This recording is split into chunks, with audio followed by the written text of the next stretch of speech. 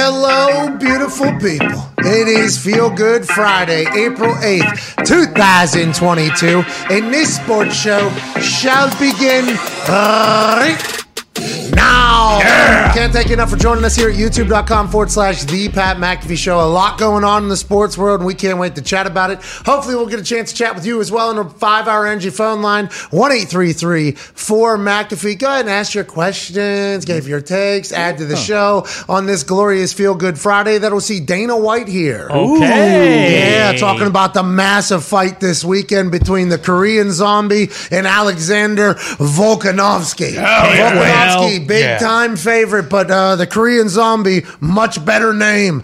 Jan is also fighting. He's a super favorite over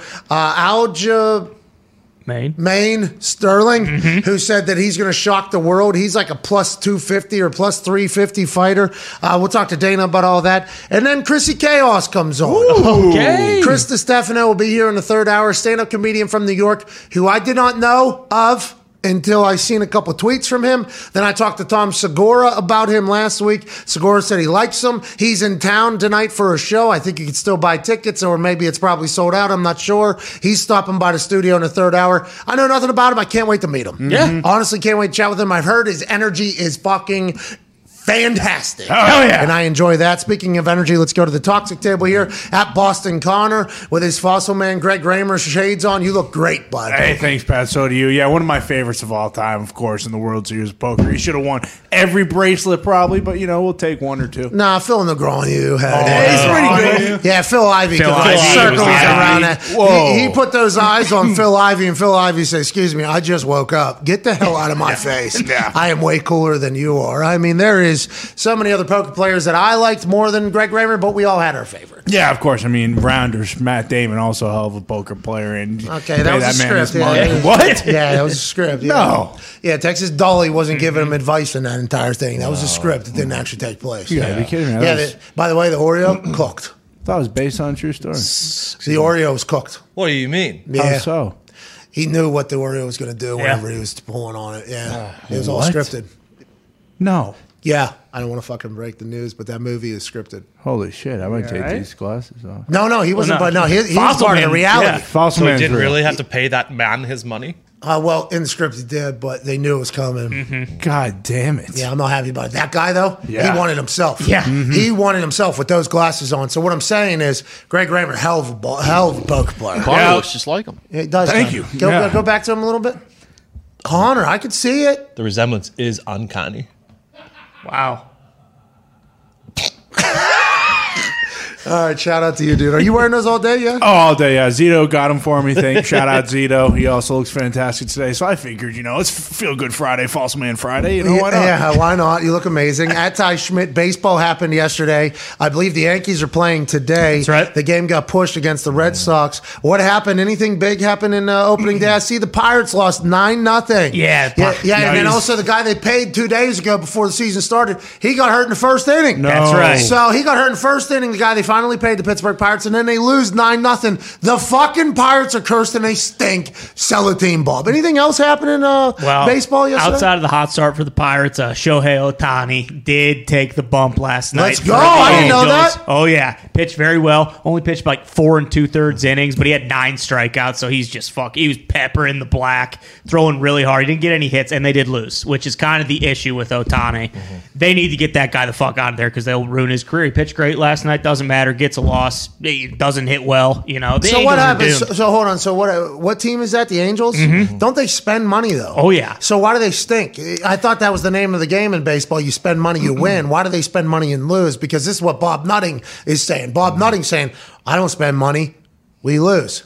People spend hundreds and hundreds of millions, they lose too. So why would I do that? I thought they were a team that went all in. Didn't they sign some big name guys? Yeah, they kind of went all in a sense, but they get a lot of position players, a lot of hitters, a lot of guys, stuff like that. Like you need good pitching. Ohtani was the first guy they really spent money on. I think it was last year's draft. They drafted all pitchers because their pitching is so goddamn bad. So they're in a very tough division as well. If you don't have good pitching, I mean, you can't rely on Ohtani to go out there and throw 400 innings. Who do we need Shohei? We need him to be a Yankee. He needs to be a Yankee. Not He a needs Red to go to the Sox. Bronx. We need him to be a Yankee. And it looks like there's a good chance, the Yankees aren't going to fucking pay Aaron Judge, and he might be gone. So, hey, just kind of replace him. Bring in Ohtani, and then you got another pitcher who's an absolute dog.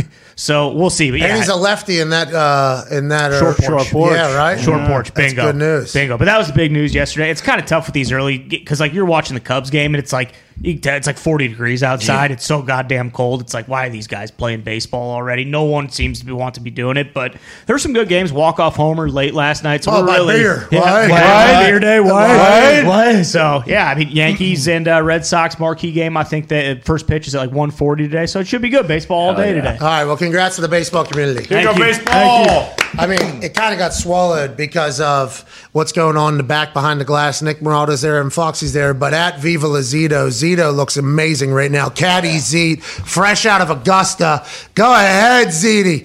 Go ahead, Zete. Look at the patches. He's got the patches. Wow. This is straight from Augusta. Should have went shirtless. Zete, you look amazing. You should have maybe went shirtless, but it's much colder here than it is in Georgia. Yeah, true. I'm realizing back in Indiana weather here, we got another winter coming. Oh, yeah. Not even close to being done. Next This week's is- going to be beautiful. Yeah, but then But then already- I guess it's coming back. weekend it goes back down. What the fuck, dude? I thought the global warming thing was happening. bullshit. No, Well, I've been too. lied to. It's Yeah. cold as shit Well, out there. Punxsutawney waves his wand. Everything like this happens. Oh, yeah, It's his you're right. fault. That rat. Yeah. Indianapolis goes from 40 degrees straight to 90. There's no in between. Yeah. That's crazy. The absolute worst. It's like a 3 season. Yes. Yeah. It's like a 3 season. It's not 4. It's like 3 seasons Mm-hmm. almost. But the Masters are happening, and it is electrifying because one man is back on the greens doing his thing. Just a little bit over a year after everybody thought he was going to be paralyzed. He even spoke about it a little bit. Tiger Woods said, "If you would have seen what my legs look like to where they are now, and I'm golfing at the Masters," he's taking it as a win, which is not normal because normally he even told his ball yesterday to fuck off. But normally Tiger is either win or nothing at all. It's almost like he's taking it in, which is great for his headspace. Hopefully he absolutely is dominant yet again today. He beat 8 of the top 12 golfers in the world in his first day back. Shout out to Tiger Woods. That's via Kyle Porter of CBS. Hey, CBS. I don't know if we're allowed to read this tweet. Oh, yeah. Shit. CBS. Take it I down. don't Dump know. it. Whoa. Take it off. We don't want Kyle Porter to get fired. He's doing good work. He's finding good stats. But with more from the Masters, other than just the Tiger information that we know, it is time for Season 2, Episode 1 of T4, Tone's Tasty Tournament Time. This time, Masters, Hell yeah! take it away, Tone. Tell you what, boys. Yesterday, the Masters felt like the Masters again. 2020, it was played in November. What was that? 2021, there wasn't a full hill of patrons at Amen Corner. There was not. But yesterday, when those gates opened, all those patrons walked down Magnolia Lane. The pimento cheese was in the air. The egg salad was in the air. Hell yeah. I feel like I heard a Miller Lite cracking in the Hooters parking lot because JD was signing autographs again. Oh, my God. It was all the way back. Nance was on the call. Vern was on the call. SVP had his soothing voice there yesterday. And that man, Eldrick Tiger Woods, was back on the grounds. Had a Sunday crew following him all around the course. -1, Pat. -1, which is historically below his average for first round. He doesn't normally start very quick at the Masters. So when Tiger's sitting -1 at the Masters after Thursday, tell you what, that means Tiger's going to be on the prowl on Friday. Yes. And then on moving day on Saturday, man, the big cat's going to be purring, okay? Like Joe Exotic asking Ben Roethlisberger. Thank you, Joe. Joe Exotic's favorite football player, Ben Roethlisberger. We found that out Hell this yeah. morning, but let's not get too far off topic here. Let's get back to the big cat. Leader, Sung J M. Not Barstool Big Cat, who's an incredibly hilarious and intelligent man. We're talking about the big cat that has a golf club in his hand and everybody's scared of him. Hell yeah. Leader after day was Sung J M, the first South Korean to lead a round Baby Sung ever. Jae. I mean, I'm sorry about it. There's a tiger alert. Hell coming yeah. up. Yeah, Hey, right. Baby Sung Jae. The fun fact about Sung Jae, Com Smith from Australia. No. Down under. Down under. Dustin Johnson, same top 3 from 2020 that finished the tournament, except for DJ won. Cam Smith and Sung Jae tied for second in the 2020 Masters. So a little fun fact about the top 3 there. World number 1, Scotty Scheffler's 3 under. He's up there. You know, some of the normal names are up there. Donnie Berger, Will Zalatoris. Rory's trying to make a run today. There were some disappointing names. Rahm, JT, Brooksy, Jordan Spieth, DeChambeau. They didn't have great starts as far as the big names go. Guess what, though? What? things are going to get a little tricky here today and tomorrow, okay? The wind gusts are supposed to be 20 to 30 mile an hour. The high today is only 64. The high tomorrow is 58. Wait a minute. That's cold. Wait a minute. Yeah, so it's going to be a little chilly, a little windy. Hopefully Tiger's back holds up in the cold and the wind. But, this is where we really separate people. We get to Amen Corner, and those winds are swirling. Oh, it's like kicking at Heinz. Yeah. Balls in the water. You get to 12 and those pines are blocking the wind, but you hit it up above the pines and so there you jet get a stream up gust. there. And then you're in Rays Creek, and who knows what the fuck's going to happen there. No, you don't want to be down that creek. No. Fucking Ray's Creek is that's a tough spot to be. Oh, yeah. It's a good leaderboard, though, and we're set up great for the weekend. The only concerning thing was that Guido Migliozzi was -2, and then Connor started talking about him yesterday.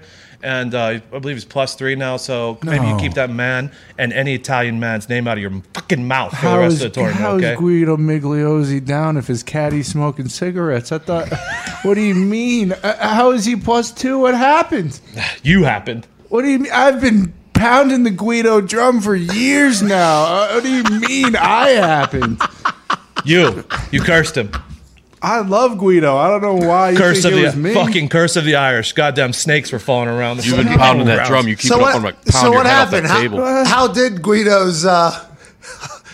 You say he started out 2 under? Yeah, he was 2 under. He was leading the How tournament. did Guido's? How does day go after the 2 under though? I don't understand how he got +3. Why did you combine those 2 words into 1 word? What do you mean? I didn't say anything. Hey, look, man.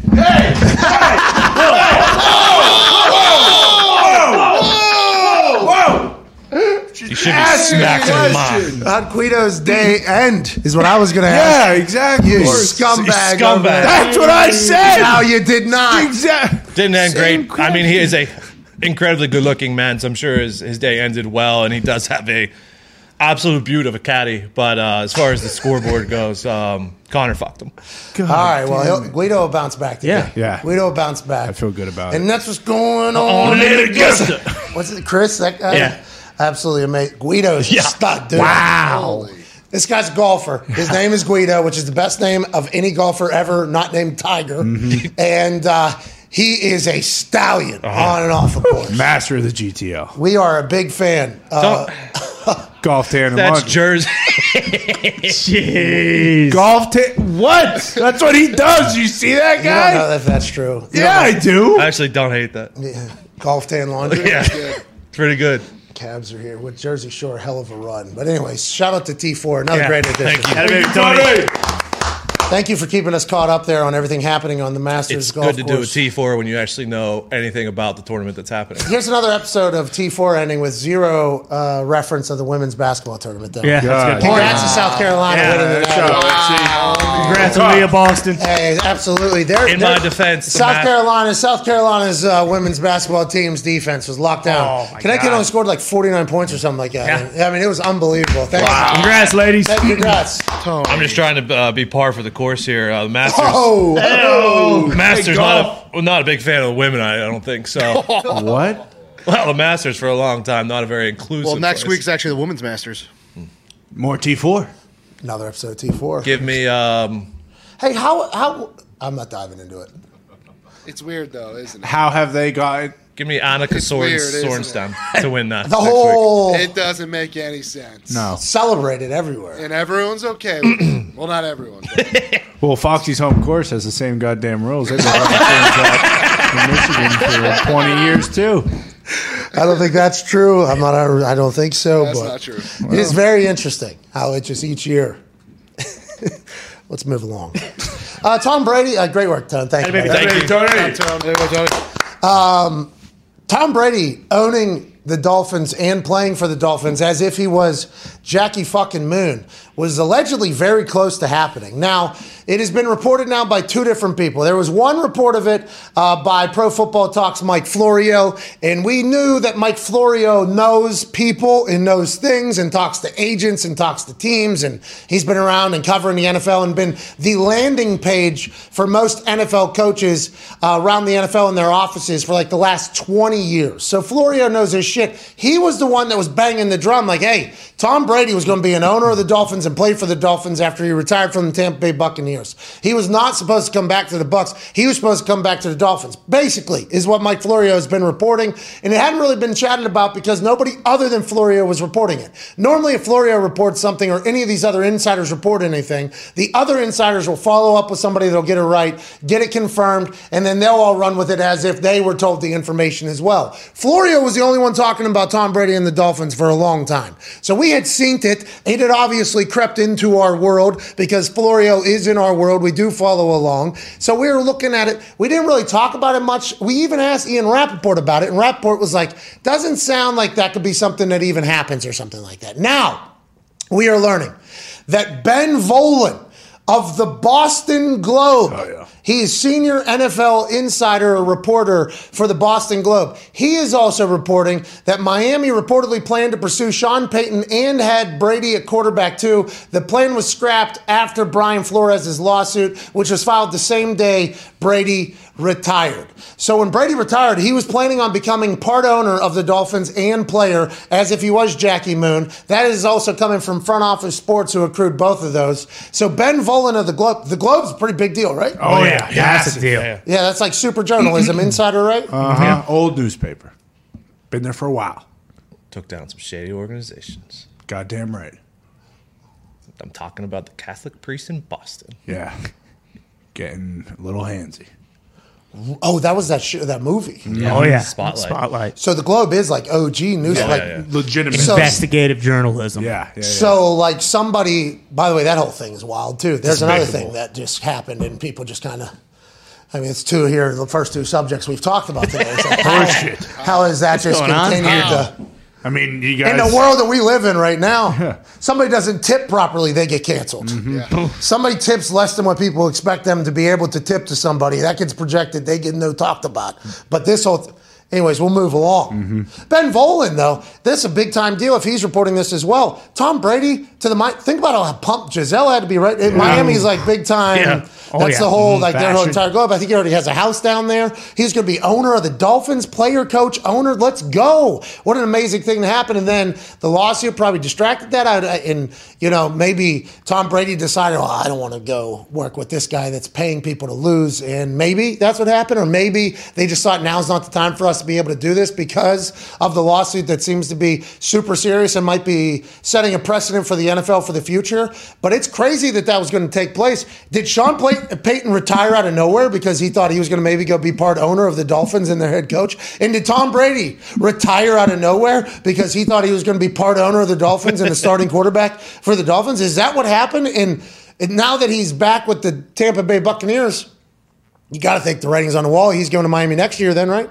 He's going down there to do the same exact thing as soon as his contract is over, right? Because Bruce Arians said, it's going to take 5 ones if you want to fucking trade for him. Maybe BA had heard the rumblings that he retired so that he could go down to Miami. He was like, well, that ain't bad business. That's not what we're doing there. But I would like to say, great business for Tom Brady if he's going to become a fucking owner of a team to play football. Allegedly, it was just rumor, and people know that I know Peyton, so whenever I say this, people think this came from Peyton. I am saying this just strictly as somebody that heard the rumor mill and would never directly ask the Mannings about their business because I don't think that's my role in my relationship with the Mannings at all. Like, hey, is this what's happening? Allegedly, the Titans were trying to make Peyton an owner, and then he would be able to be the quarterback for their team. That was just something that was being chatted about whenever he was cut from the Indianapolis Colts and a free agent at the time because he was visiting the Titans. Obviously, he went to Tennessee. There is numerous streets in Tennessee called Manning Way. The amount of kids named Peyton in Tennessee is more than any other state other than maybe Indiana caught up to it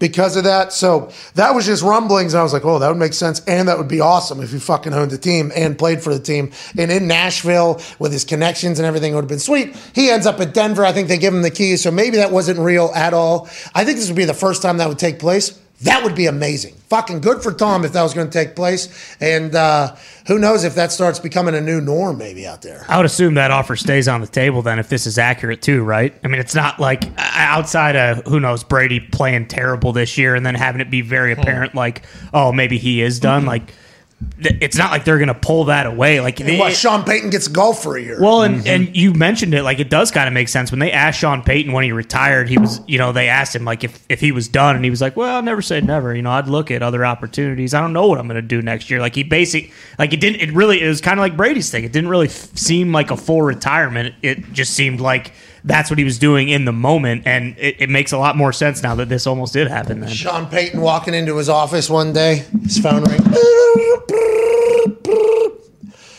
Talk to me. Oh, agent guy, what's going on? I'm going to get part of the fucking team?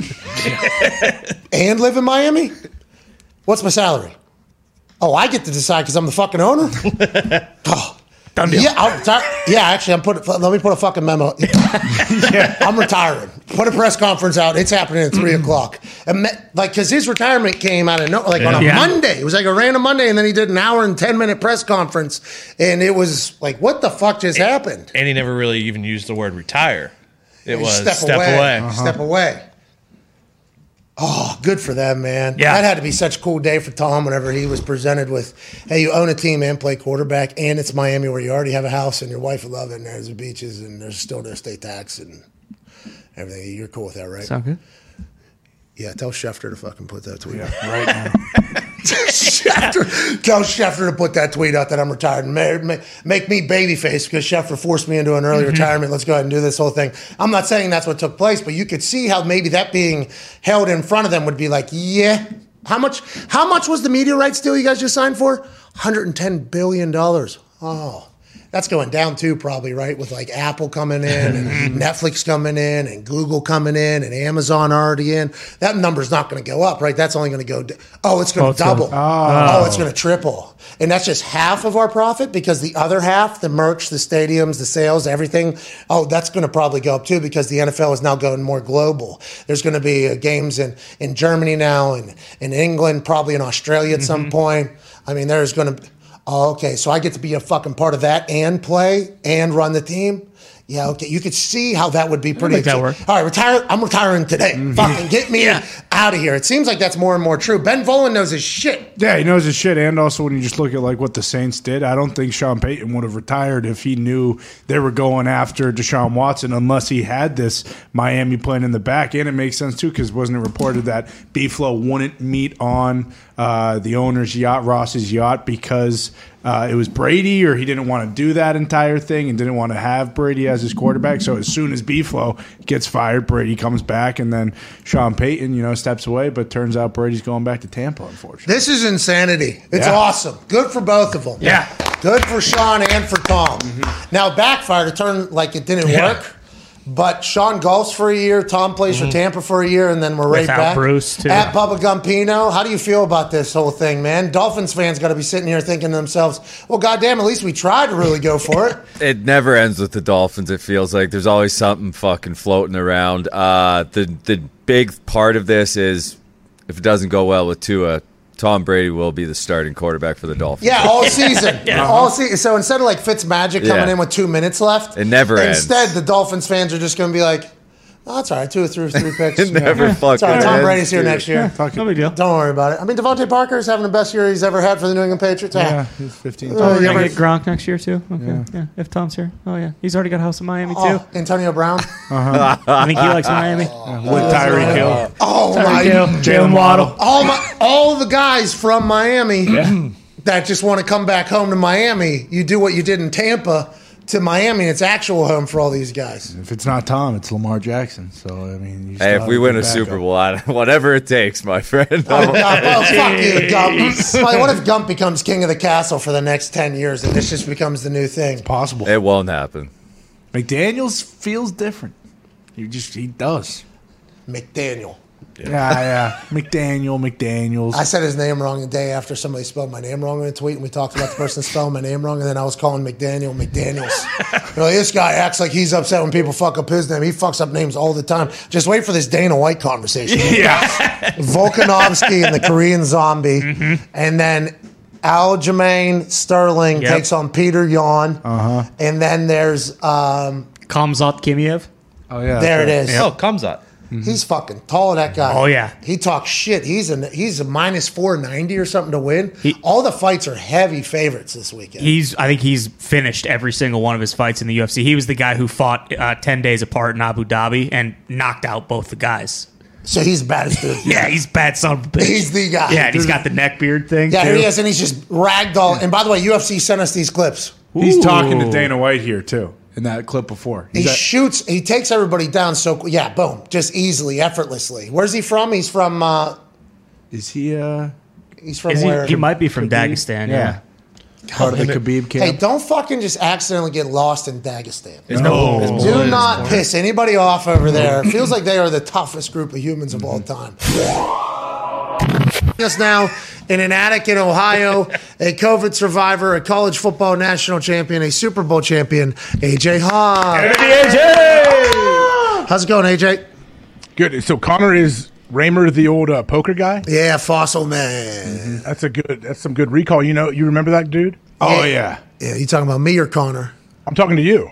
I do remember that dude. He was my least favorite poker player. Oh, come on. Yeah, he was my... Gus Hansen was the best. You remember him? Probably not. Oh, God. Gus. Shaved head. He was amazing. Stone cold. What? Negrano, dude. Daniel Negreanu? Yeah. He was a Canadian wonder there. Yeah. He always had good hair dye. Oh, yeah. Always dressed super cool. Phil Ivey was the guy, though. I think he was like the coolest son of a bitch out there. Yeah. Scotty Wen, I think, Scotty is another Wen, one. Doyle Phil- Brunson. Johnny Chan, Phil Johnny Chan. Helmuth. There it is. He's in rounders. Eric Seidel. Oh, yes. Oh, yeah. Hold on, there's another guy. Here's another guy. Craig Ferguson, Jesus. Craig Ferguson. Unabomber, too. Ty Kaczynski? Well, Nah, he calls himself the Unabomber. I forget his actual name. got the hoodie. Yeah, he's Yeah. got like messed up hair. Yeah. Whatever. Mike Madison? Hey, people will never understand that took over the world. Oh, yeah. World Series of Poker took over our world. World Series of Poker is the reason why I ended up at West Virginia. Like, Why is that?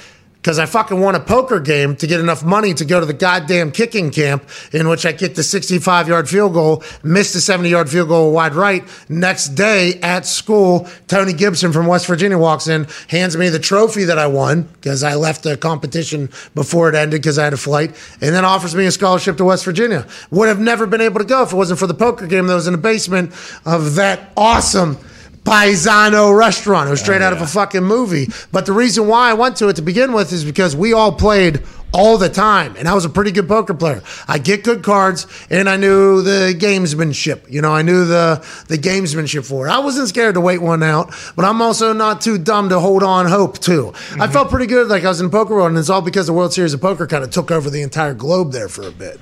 Yeah, thank you, Chris Moneymaker, right? He's the one that started it all. When he won. Moneymaker won like $7 million or something, and everybody was like, "Oh my god, that working class, out of shape dude can win $7 million just by sitting and playing with two cards in front of him." Let's all figure out how the hell to do that ASAP. You guys, I'd assume your community, much like our community, there was games like every night at random guys' garages and basements, and it was like quarter, 50-cent annies and everything like that. I mean, we were in it all the way. We bought. They had a poker table they sold at Dick's, and myself, Nick Mango, and my other roommate, we went together and bought it and put it in our dining room in our college house. We played all the time. Oh, that's amazing. We had the chips, all of it. Yeah, it was awesome. My dining room table, when I got to the Colts, poker table on top, you lift that up, craps table underneath. Ooh, nice. Yeah, people wondered what I was up to in my off time. Oh, listen, we got a full craps table here. You run a little boiler room operation, if you ever saw that movie, hopefully. Well, the house didn't always win. I found that interesting. It's bullshit. What the fuck is the deal? How come these die are a lot more lenient to the customers here than they are at every casino I've ever walked through in my entire life? Those were some long nights back in the day, fun times. Shout out to Fossil Man, Greg Raymer. AJ, just a quick update. The Masters is happening, and I don't know if you saw in hour one, we had another edition, season 2, episode 1 of T4. This one, a Masters edition, and Tone Diggs ran through everything. Would you like another version of that? Would you like episode 2 of season 2? I absolutely need to see it because I saw the clip online and I didn't get a chance to watch it before I came on. So I'm not joking. I was very excited when I saw Tone had like 3.5 minutes or something. Yes, it was a long one. And by the way, I'm looking at the turnover of the people that watch the show. Normally about 41 minutes or 30-some minutes to 41 minutes. Oh, yeah. So that means everybody that's watching currently has not gotten a chance to see season 2 of T4 just yet. Hell yeah. Well, don't you worry. Ladies and gentlemen, it is time for season 2, episode 2 of T4. Ladies and gentlemen, Tone's Tasty Tournament time! Baby Tone, take it away. Tell you what, Pat. Oh, jeez. Listen, remember, don't mail it in. This is somebody's first time seeing season right. 2. Well, as you my always first time. say, it's AJ hasn't seen season 2 yet. Don't fucking mail it in. Over as there, you say cowboy. with your stand-up comedy, it's always awesome to do the same thing back to back. 2020 was not really the Masters. It was in November. Oh. It was cold. The azaleas weren't even in bloom. It was 2020. Yeah. So No Guido. Shout out to DJ for winning that, though. I don't think Guido was in the Masters. In 2021, it was. We were back at least to the same time frame, but the hills weren't full of patrons. Yups. So There was no yups. It just, Except for. Yeah, he was there. it just didn't feel right.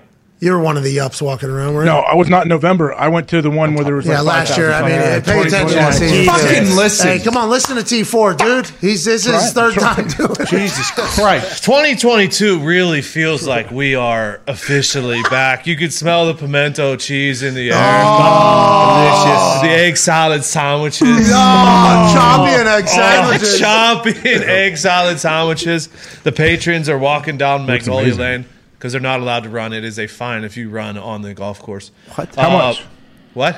How much of a fine do we know? 5,000 euros. Jeez. John Daly's pimentos. signing boobs in the Hooters parking lot. Oh, yeah, it's back. It's Hell all the way yeah. back. Love that. You get the soothing sounds of the birds and the Augusta theme song, and Jim Nance is on a higher horse than everyone who's ever been on a high horse in their entire lives. Hello, friends. Hello, friends. Have I'm lower status than me. gonna stick up my ass. Tony! We like Jim Nance around here. Yeah. We like Jim Nance. What is going on? We'll edit that out of fucking season 2, episode 2. Dump it. Jeez Louise.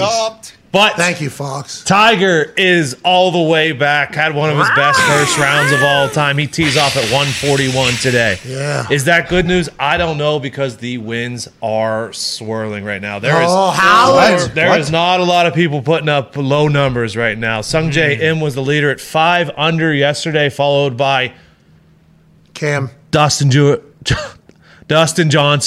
Smith. and Cam Smith from Australia.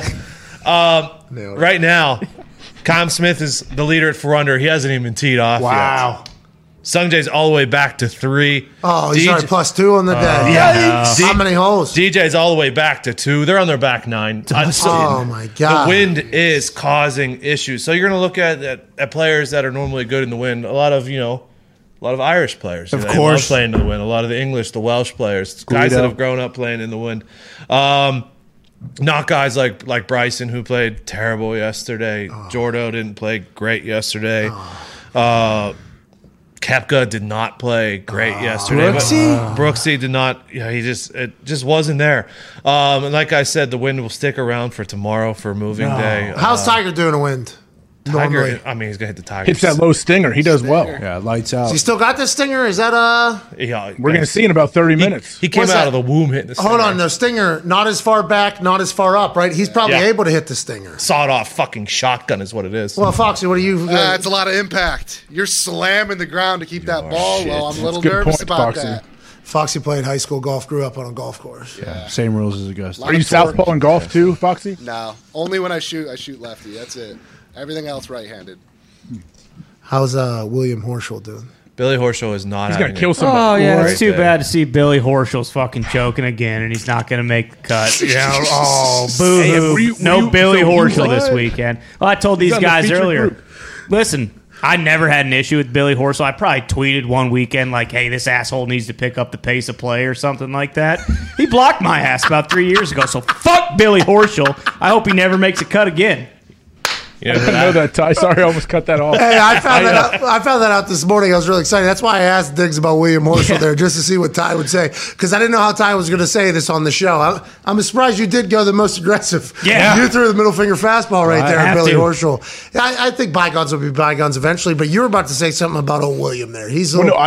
I'm watching him earlier, and I'm like, man, what a bad day to that you don't like play an your asshole best on the golf course. because he was a featured group. So on the featured group, they're streaming on ESPN Plus. They can't cut away. They have to show all their shots. So you're watching Billy just lose his mind, especially in the front nine. I was like, this dude, he may break every club in his bag by the end of this round. Hey, listen, Billy, not everybody feels the way Ty does at this show, okay? I like Billy. I like Billy, too. I don't know anything about him. Watch him for one round. You ain't going to fucking like him. To know him is to not like him. Jeez, Wow. You know him? Shout out Mark Madden. Jesus, that is a Mark Madden quote there. When we play at Tahoe, are they going to show every one of our shots? How's this work? No. There's cameras everywhere, but I mean, they show stuff live. There's every day they show certain stuff on TV, but usually it's people that are close to the lead. They're showing a lot of their shots. I've been hitting the putting green upstairs. Yeah, dialed in too. If you drain some putts, they'll absolutely show those on TV. Okay, so I'm going to need a lot of booze and weed out there. That's when the flat stick really starts. Legal state. I think you'll be all right. I think you'll be okay. Oh, yeah, okay. No weed, by the way. I don't want to disrespect Lake Tahoe like that. No, it's legal. No, but I'm a professional, obviously. I'm very thankful. Do they allow a healthy amount of boozing on the course, AJ? Yeah, you can do whatever you want. There's no rules. I mean, I don't. That's a dangerous I don't know thing if you to have say. to like. Yeah, they're not making rules. They're not saying, "Hey, keep it tight out there, boys." I'm not coming to ruin the whole party, but I will find out what is available, what isn't available. I see a couple beer bongs, right? A couple beer bongs down there. I played with Oshie when on the 17th green. He went to the crowd, put a beer helmet on, and he drained like a 80-foot putt with two of the beers going in his mouth. Like, straw. That's why he's an American hero. Goddamn right. Thank you, TJ Yoshi. Love you, TJ Yoshi. I did want to shout out before we. There is one guy who's on the course right now, and he's going low. T4's over. Okay. T4's been over, hasn't it? It has been over. I didn't know. I didn't hear. It's never over. When he put he fucking killed William Horschel. I didn't hear the end credits. Yeah. Okay. I didn't expect that. No, this is post credits. This is good. This is like the Jackie Chan stuff after the movie's already over. Encore. Our guy. Charles Schwartzel, the South African brew. He is going low today. He's now currently in second at 3 under because he knows, and he grew up as a boy, when the wind comes off the Cape of Good Hope down in South Africa, brew. I mean, this is a guy who knows how to deal with wind and great white sharks on a lot of adversity. Okay. Former Masters champion. Shout out Charles Schwartzel. Hey, shout out Charles. Congrats to T4 as well. Joining us now is a man who is the face of the fight game, a guy who has completely turned the presentation of mixed martial arts around from what it once was to what it is now. A global sensation, a global phenomenon. This weekend, UFC 273, headlined by Alexander Volkanovski in the Korean Zombie. Ladies and gentlemen, the president of the UFC and host of Fuck It Fridays, Dana White. What's up, man? What's up, boys? How are you? Hey, not too bad. How are you? You look like you're in a really nice place. This isn't your normal call-in. Where are you right now? No, I'm in a hotel room in Jacksonville. Oh, nice. How's it going? Really nice. You got the upper suite. You got the presidential suite up there. Yeah, the elevator actually comes to my floor. It's nice. It's a cool place. Well, you deserved it. You've earned it. Jacksonville, was that the first one with fans post-COVID as well? That's why we've been back to Jacksonville so much. I'm super loyal to these guys, for what they did for me during the pandemic. It feels like the fans down there are big time, and this weekend's fight lineup is awesome. Obviously, we just talked about Volkanovski and the Korean Zombie. So we try to look up the Korean Zombie's name. That's Google has it as the Korean Zombie. So that's awesome. Yes. What do you expect out of that fight, Dana? His name is Chan Sung Jung is his name. Okay. That's his real name, but I love that he's got it as a Korean. Tell me that's not the greatest fight nickname of all time. I think so. What do you see out of this fight happening? And there's a lot of super favorites this weekend, Dana. Like, I think we're all excited because it feels like there's going to be a lot of finished fights. Minus 490. I think Peter Yan is at like minus 350. And then Khamzat Chimaev is at like minus 490. There's going to be some explosive shit this weekend in Jacksonville, huh? Yeah, no, that's a good point. I mean, normally when you see the lines on a UFC fight, and you know how this goes, anything can happen in a fight. I mean, for the Korean Zombie to be that big of an underdog, that's crazy. He's got knockout power in both hands. His submission game is awesome. And he's a guy who presses forward, has obviously, with the nickname, has an incredible chin. But I think people are finally starting to give Volkanovski the respect he deserves. This guy hasn't lost. He's on a 20-fight win streak. I mean, so he's beat some of the best guys in the world. He's the world champion. And the odds makers are showing him respect. Yeah, Volkanovski, he also has a great personality. I feel like he's a good talker, too. Like, he's a fun dude. But I wanted to ask you about the Gilbert Burns and the Khamzat fight. A lot of people talking about that. What do you think is going to happen? Yeah, that fight is huge. It's funny because if you look at how stacked this card is and how many great fights there are, and the main and the co-main are awesome, that fight is outperforming the main and the co-main by 7 or 8 times on social media and everything else. So Khamzat Chimaev is a guy that people are very excited about. People want to know if he's for real. He's taking on the number 2 welterweight in the world again, and a guy like Gilbert Burns who has knockout power in both hands, unbelievable ground game, and people feel like he's that big of an underdog to Khamzat. So this card is so badass and so fun. I've been so pumped for this card all week. Hey, we're pumped for it as well. I can't wait to watch. It's going to be, golf and then people knocking the fuck out of each other. I mean, it's like a great Saturday coming up for every single sports center. Khamzat, though, let's talk about he's 10-0, and he shit talks in the middle of his fights. I think in Abu Dhabi, there was like a 10-day separation between one fight and the next, and he ended absolutely both of them. When you see somebody like that, you have to get so excited because he's young, feels like he's got a lot of fights left, and he understands everything about it. This weekend, massive weekend for him professionally, in your eyes with you. Are you sending him right to the are you putting a rocket ship on that fucking guy if he wins this weekend? There's been a rocket ship on him since his first fight in Fight Island. Yeah, he fought in Fight Island. He screamed to me, I want to fight again next week. I grabbed the matchmakers and said, let's do this. And the guy has been special ever since. People are fascinated with this guy. But this weekend will tell the story. I mean, for again, to be that big of a favorite over Gilbert Burns, who's the number 2 ranked guy in the world and who's fought everybody. And I just saw an interview with Gilbert Burns where Gilbert said, guess what? I was that dude 2 years ago. I believed I was unbeatable. I believed nobody could beat me. And people believed that I couldn't be beat. But we can all lose a fight, on any given day. So it's going to be a fun one. Hey, what do you think separates the good fighters from the great fighters? What do you think it is? Other than obviously skill, is there some sort of mental aptitude that you've met from some of these guys that are at the top that you think separates them from everybody else?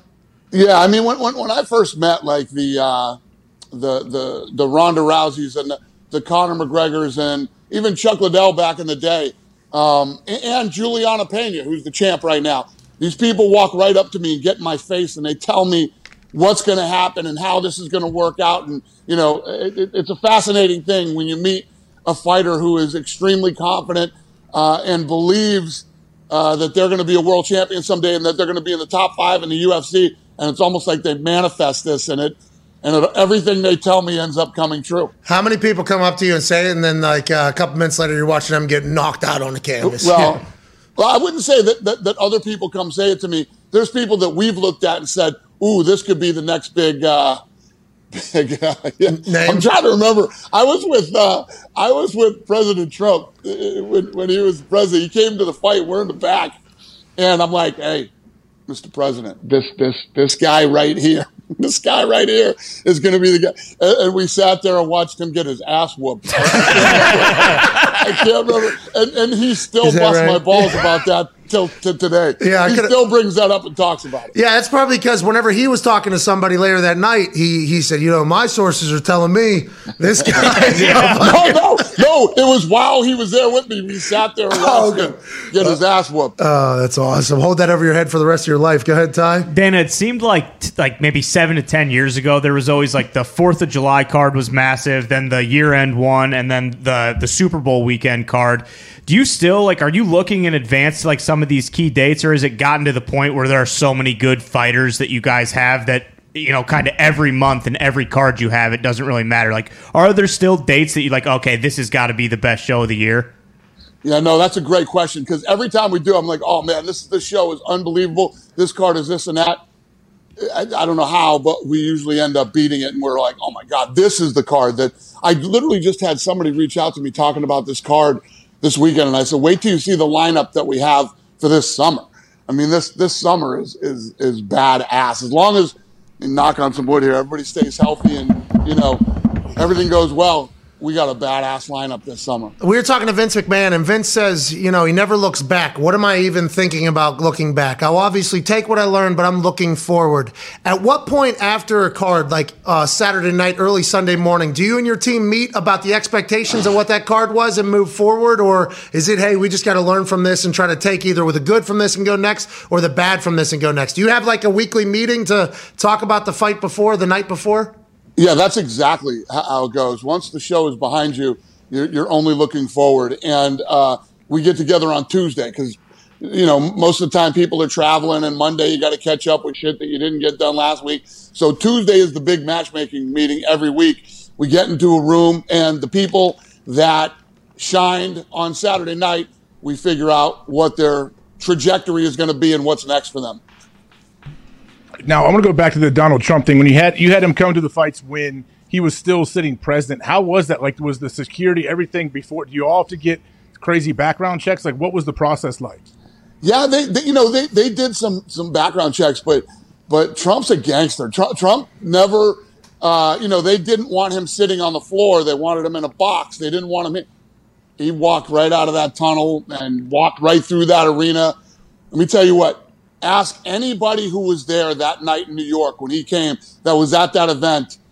I've been doing this for over 20 years. I've never been to an event like that ever. When he walked out of that tunnel, that place went nuts, man. Everybody was standing on their chairs. Everybody had their phones on, and it was an incredible moment in my career. I assume he tells the story too, and then he always ends it with, and Dana didn't know fucking shit about any of the fighting. Hey, on the intros and on the entrances, how much time do you guys focus on that? Is there rehearsal for that, or is that just kind of an afterthought, like, hey, let's come out into the whatever music and just kind of throw it away? We rehearse like crazy. We rehearse those like we've never put an event on in our life. I'm very, very meticulous about. That's a big deal, Dana. The entrance is a big deal. It's the biggest deal. It's the biggest deal. There's three things leading up to the fight. You got the weigh-ins and the face-offs, right? You got the fighters walking out of the tunnel, and you got the fight. Those are the three things. So, yes, they're very important, and we practice them like we've never done it before. I'm very crazy about how it looks on TV when you're home watching it, and I'm even crazier about how it looks live when you're there. And you actually flew there, spent money, bought tickets, and paid for hotel rooms. Yeah, so. You talking about the people in the arena and how important they are to your entire business was not kind of cool. It was pretty cool just because I feel like you appreciate and respect the live event, which some people forget about, but the people that are there, they're a massive part of the show as well. And if you fucking, feed them, it's only going to make it for a better viewing experience on TV. So if you stay home on Saturday night and watch them, you literally walk over to your couch, push a button, and turn it on. You come to my live event, you got to fly there, get a hotel room, get to the arena, go to your seats. The people who come to the event are the most important thing. And my thing, too, is when you see a live event, it's great on TV. It's one of those sports that's incredible on TV, but it's even better live. Nobody walks out of a live event and says, yeah, I don't ever want to come to one of these again. It was like a gladiator. I think my first one was in Baltimore. John Jones was fighting somebody. He was just fucking with him all night. But that's arena is shit. I mean, it's a bad arena. But it almost added to the environment of the gladiator feel. We're sitting on top of the cage. It was this is one of the most electric things of all time. John wins. I get hammered drunk afterwards. It was a absolute blast. Couple more. Well, you know what? Speaking of that, you know what's pretty cool right now is that Sports has been on fire for the last fucking 40 years, right? The sports business has just continued to go like this. Now, there's so many different sports, concerts, all these things that are going on. arenas are popping up everywhere. And these are like state-of-the-art arenas. I mean, just in Vegas alone, they're built. They just built, the stadium. You got the T-Mobile, and now they're building the Sphere, which is the Madison Square Garden group, and somebody else is building an arena. So there's going to be all these options for these badass arenas, and they just keep getting better and better. And they're just going to create more of a better live experience. How do you pick and choose where to go? I assume there's a lot of lobbying to you to have you bring the UFC to their arena. Are you clear in every single state at this point, or no? Yeah. We're clear everywhere in the world. As these arenas keep popping up, we will start cutting better and better deals. I could imagine these people coming, hey, come to Indianapolis. Yeah. What do you say? We got a good fucking arena here.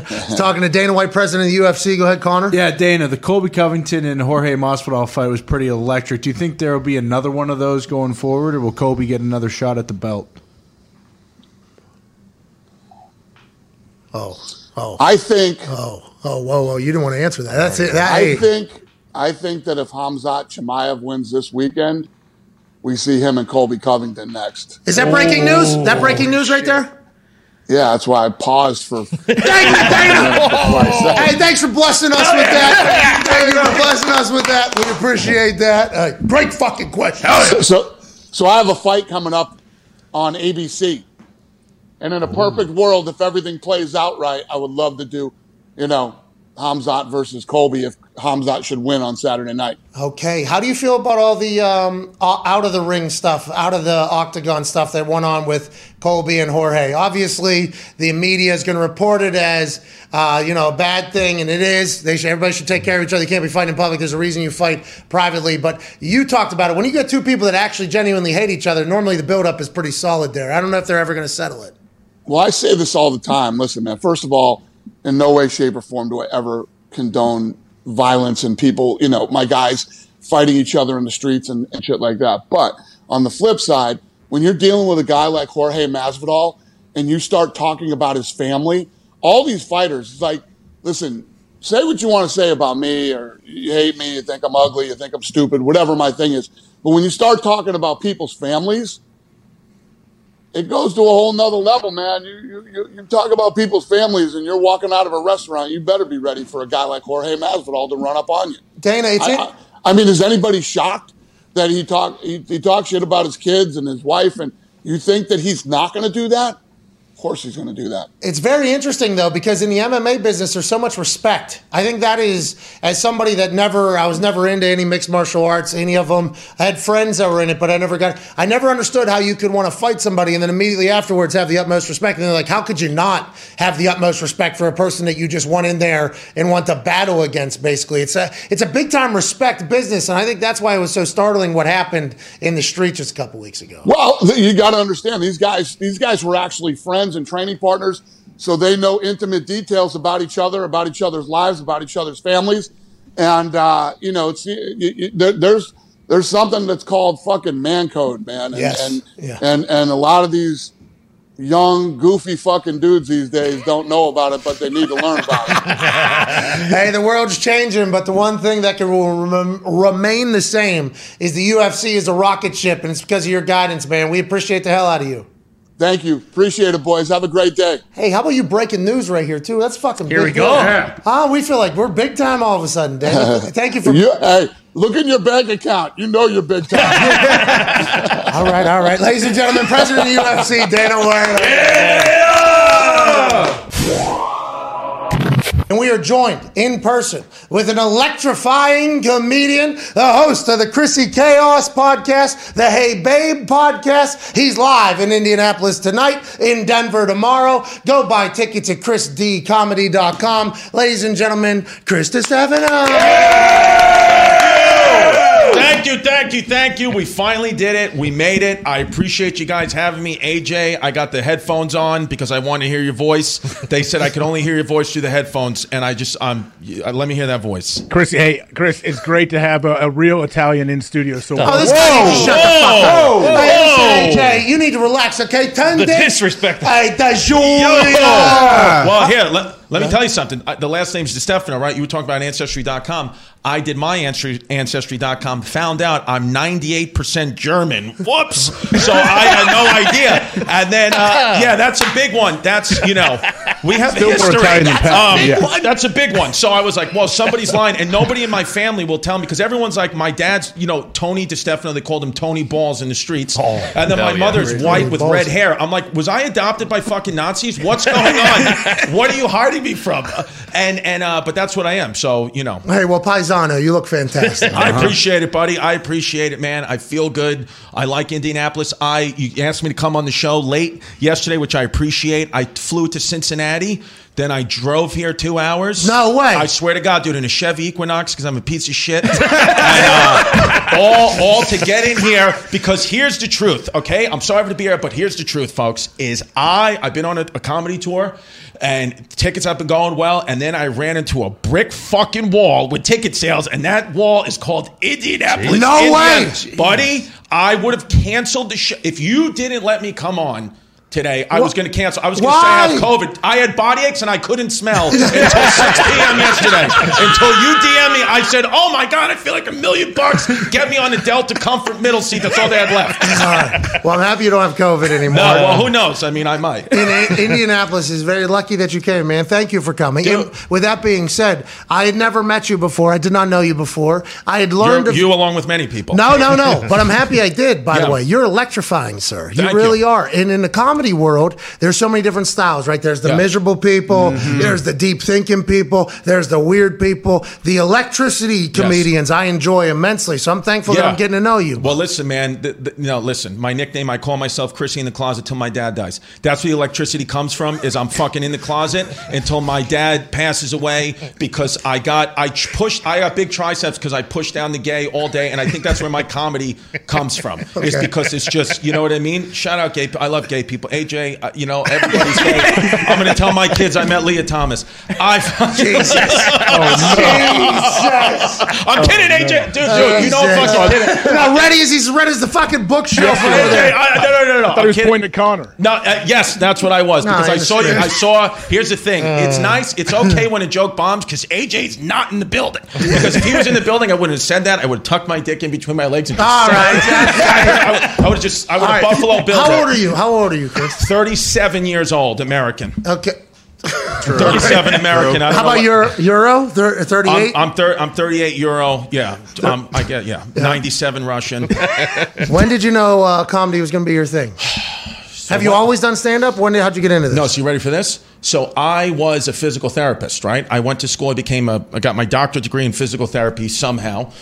You're a doctor? I mean, a doctorate in physical. I can massage your elbow. You know what I mean? I'm not like a real doctor. It's like I don't know anything about. Dr. Distefano right now? Technically, yes. I have a doctorate. The German doctor. No. So I was a doctorate. Got my doctorate degree in physical therapy, and then I started doing comedy. I was a pediatric physical therapist, like mentally and physically handicapped kids, and then I started doing stand-up at night.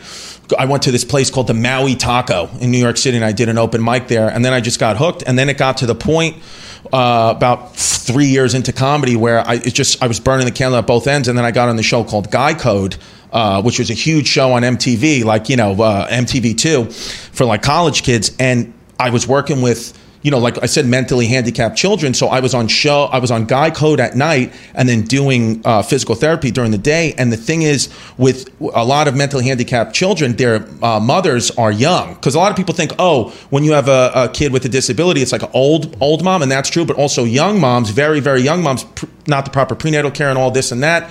So these moms, like 18, 19-year-old moms, knew me from Guy Code. So the principal of the school was like, listen, I watched the show, and it's just a conflict. You can't be a physical therapy to children at night and then Guy Code to hiding your boner on the show. You can't do that. So she made me choose, and then I chose to do comedy, and I haven't looked back since. That was in 2013. So, and now finally, after the last, I've been doing this, 9 years now.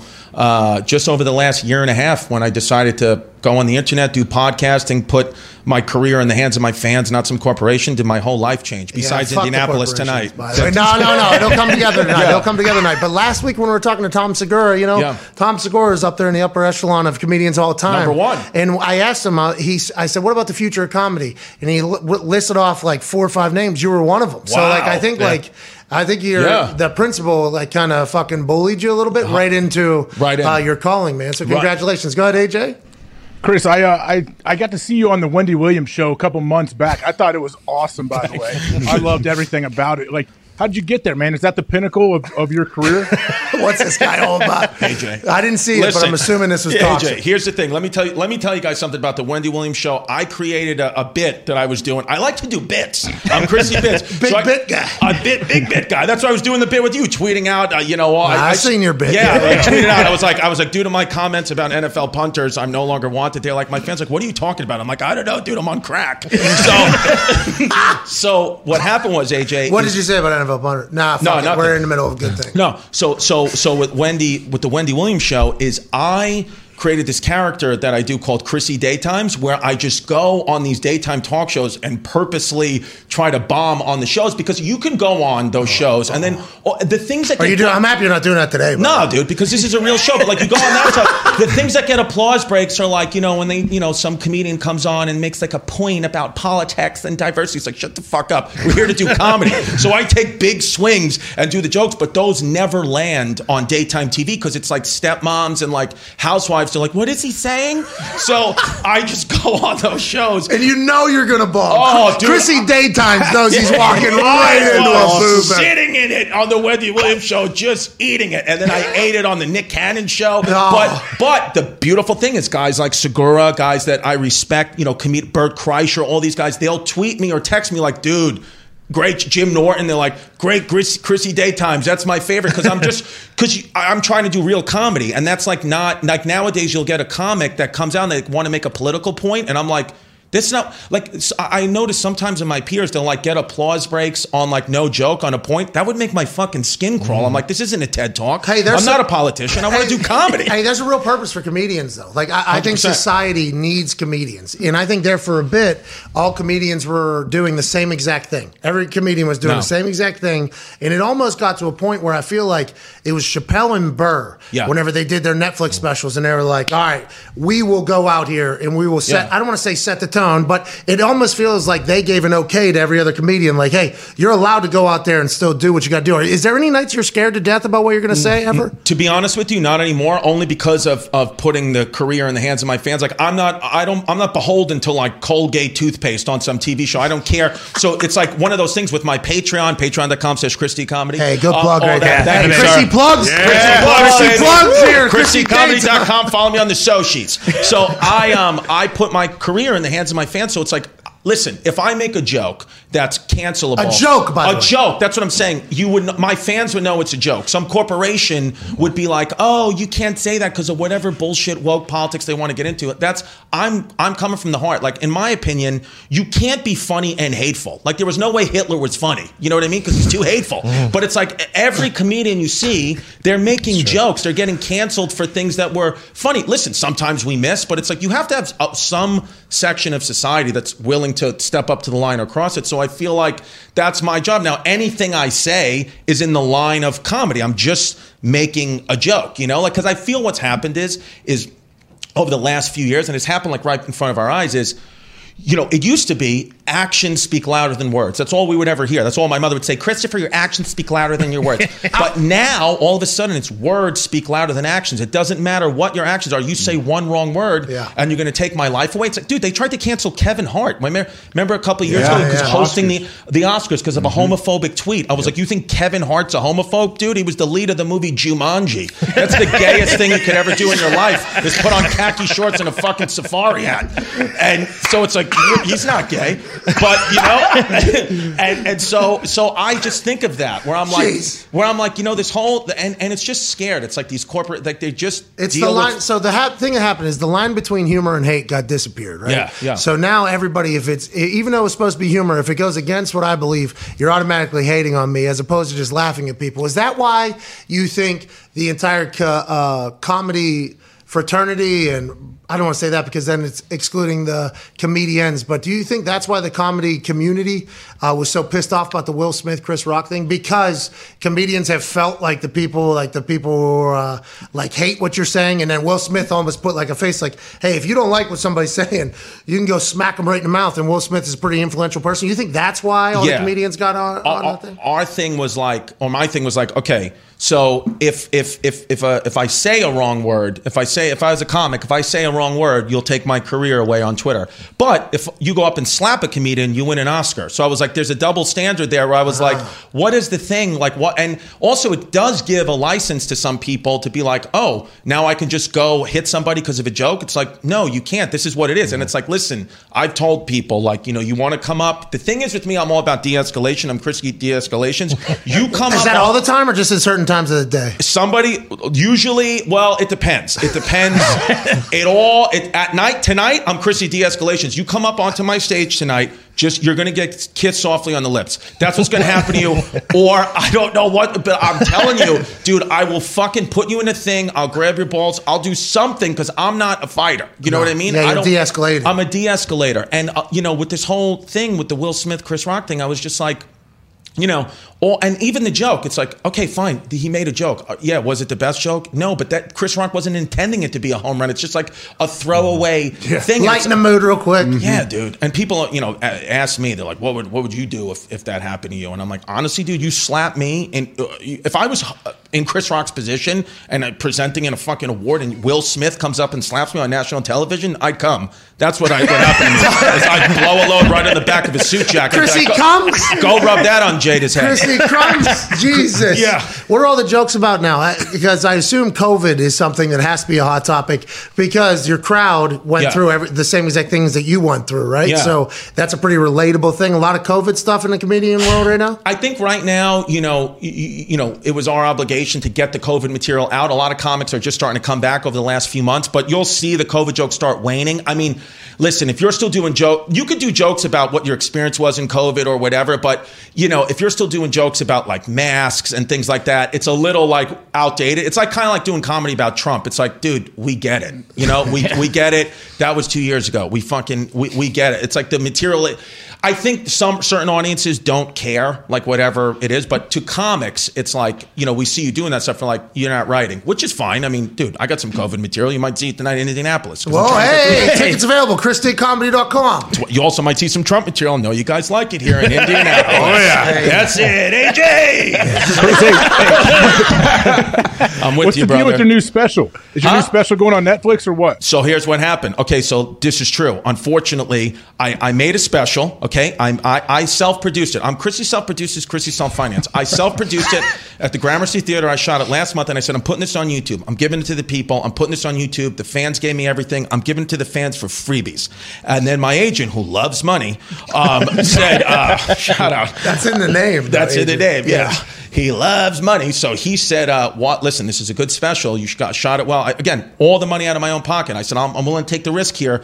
I said, let me send it around. And then a company got involved and bought it. Now, he told me just 10 minutes ago, he goes, you can't say what company it is yet. Because congrats, Dan. But I'll tell you guys. Nice job, Amazon. Let me tell you guys, it's between, he said you can give them, I guess, here's the companies that are involved, AJ.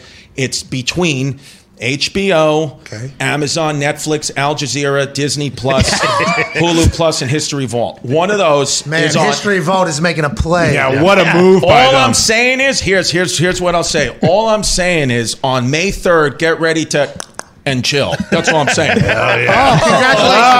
That's all I'm saying, baby. The whites are back. Woo! Self edits, Chrissy edits too. Did you? Chrissy edits, Chrissy everything, dude. My guy, my producer. Shout out the homeless pimp, Mike Lavin. The homeless pimp is he's my guy on Instagram at the homeless pimp. He's become everything, man. We film everything together. He edits my podcast. He edits the Hey Babe podcast. He edits Chrissy Chaos. He filmed and directed my whole comedy special. He's homeless. This guy. Dude, you know need what? to fucking pay him. Legend. I know, dude. No, I would no, dude. Now he's getting a percentage of the Patreon, so the kid's making some loot. Patreon.com. Yeah, he wears sunflower pants all day. He corduroys. He looks like. Listen, he's got autism, and I love him. The thing is here's the thing. Here's what it is. He truly does. It's on the spectrum. And that's what you need. One of you guys, I'm sure some of you guys back here are a little bit of spectrum. You need a Jewish agent, and you need somebody on the spectrum on the ones and twos, and that's how you have a powerful life. It's true. I'm not saying. Listen, you know what I mean? I'm on the spectrum a little bit. So is Chris Rock, by the way. If you notice, he never makes eye contact with people a little bit, because I used to work with children on the spectrum when I was a pediatric physical therapist. So I notice when I see Chris Rock, I'm like, oh, he's a little bit, just a little bit on the spectrum. So I'm like, Will Smith hit a disabled man. Way to go, you piece of shit. That's not getting talked about. That's not getting talked about. Not talked about, dude. Not getting talked about. Piece of garbage, dude. What is your? I assume you're running back and forth on the stage when you do shows. You're not standing still. Is this are you a mover and a groover up there? I move. I usually like to move around a little bit. I'm in and out of the crowd. I got my material, but I here's how I feel. I feel if you're coming to a live show, then I got to give you a live show. Oh, Chrissy Crowdwork. Chrissy Crowdwork, but to a point. Listen, people are paying money. You know what I mean? It's a theater. So I'm like, I got to give them my material, but I got to keep them. It's not a Broadway show. Like, you know what I mean? I want to interact with you guys a little bit.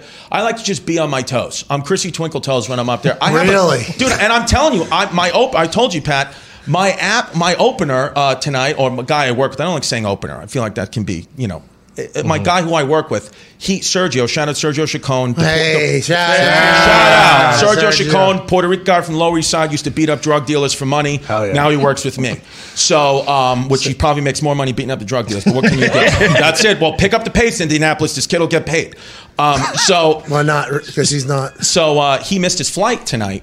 So he's not coming to the show. So I have nobody to work with. So if you're a comic out there in Indianapolis area, tweet me at Christy Comedy or DM me on the grams, on the socials, and I'll come on, whatever. If I like it, or, just whatever. Message me. Maybe you'll come on the show tonight at the Egyptian Room, Old National Center, and also bring 500 people because we got some seats open.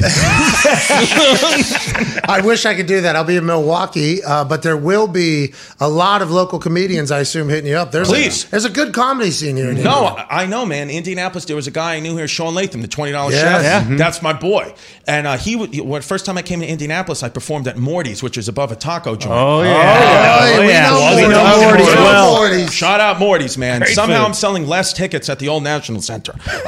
Morty's had those quesadillas. God. It's a Panera now. Best Philly cheesesteak in the Panera. greater metro area. But, dude, when I came, the Indianapolis kids were great. Ty worked there. I did. Did you used to work there? Yeah. At Morty's? Nice, yeah, for dude. a little bit. Yeah, the guy that ran that, I forgot what his name was. He was a monster maniac. Well, a couple of them. Yeah. I don't know who it was, but it was fun. Listen, kid works here. That's one of those things.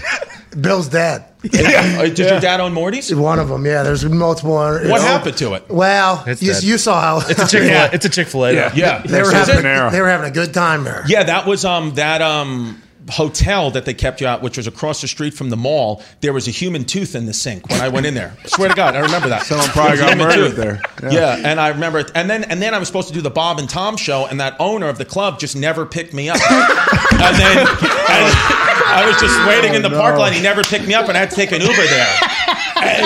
They didn't mean to. Yeah, they didn't know. Yeah, and he didn't even apologize. He was like, "Yeah, I forgot." Impersonation. I was like, "Yeah, dude, welcome to Indianapolis." Dude, it was wild. I forgot what that guy's definitely dead. There's no way that guy's alive. What was his name? Boozer or his name was something dumb. Bonkers.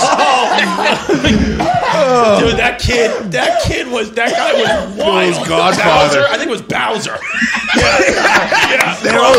They all had great intentions. They all great intentions. They're all good people. Yeah. Oh no! Listen, all good people. Bowser's a good guy. No, they had good energy, but I was like, yeah, dude, don't come back here.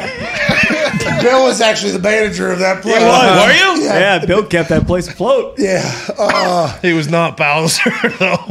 His name's Bowers. He's a good guy. Bowers, yeah, good guy. But I thought, dude, he was one of the first people I thought of when COVID hit. I said, this guy's not going to make it. But he made it through, dude. So, see, it's not real then. No, he's getting in good shape. He's actually lost weight. Oh, did he? Oh, good for him. Yeah, Nice, good. dude. Yeah, he got lost a little weight. There's some things that are just for us. Yeah. That was for us. Well, you know what I mean? You go a little inside baseball once in a while. Yeah. That's what it is. Chrissy inside baseball. Chrissy inside baseball, baby. Are you a baseball fan now? Yeah, Yankees. Here we go. Yikes. Here we And go, they boys. stink. You guys can't even get a deal I done know, there and Cole. judge. What's the deal? You guys are dead. Dude, the Yankees are, the last couple of years has just been upsetting. And the Mets, now, on paper, they look good. And now it's just like everybody gets hurt. Dude, you know what's crazy about comedy, too, is diehard Yankee fan. My father's from the Bronx, so Yankees. But I did a private gig last summer for Steve Cohen. I heard those are terrible. Are they terrible, those private gigs? Dude, first of all, yesterday I did a private gig in a movie theater in Levittown, Long Island. The day before, I find out I just got a comedy special bought, and then the next day I'm in a fucking movie theater in a parking lot in Levittown, Long Island. I had to follow a bald eagle. They did the color guard, and then they had a bald eagle flyer. Did it land? Yeah, Did dude, the eagle land or not? The eagle landed. It was sick. People were going crazy. Patriots. And then I come up there doing comedy. The bald eagle got paid twice as much as me, 100%. And hey, not all eagles can land. There's a lot that attempt and don't make the mission. No, dude, this one landed. Yeah. So I did this corporate gig last summer for Steve Cohen, and the gig I get there, and it was like 10 guys. Steve Cohen's a billionaire, right? And his billionaire friends is like 10 guys. They don't know there's comedy. His wife or manager or whatever put it together. They have no idea there's comedy going on. It's like his 60th birthday party. The last thing they want, if you're going to do comedy for billionaires, it better be Jerry Seinfeld or just have strippers. They want some 36-year-old idiot comedian that has a podcast. They don't know what the hell's going on. No microphone, nothing. They're standing. They just tell me the guy who runs the event tells me to stand at the end of the table. I'm like, okay, no microphone, nothing. Now I just have to start talking like, hey, I'm the comedian. Steve's like, what? They were eating crab cakes, right? Tommy Mottola, who was, Tommy Mottola. He, big record guy. He was Mariah Carey's ex-husband.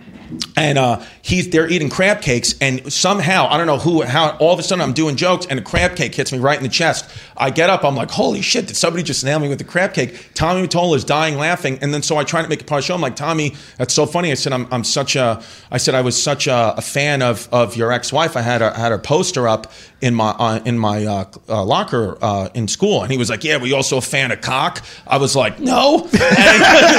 And then that killed, and then I was just like, and then so I start doing bits, and then Steve Cohen goes, here's the thing with these corporate gigs is they suck, they really do suck, but you make serious money. I've heard nothing but terrible things about these things, aside from the money. Corporate gigs and college gigs are the same thing. Survive in advance. It's the same thing. You just survive in advance, baby. It's like get the money, get home, swallow your pride, just do it, get home. Because the real comedy is like the theaters tonight or the comedy clubs. That's the art or whatever. But this is like you just got to make money.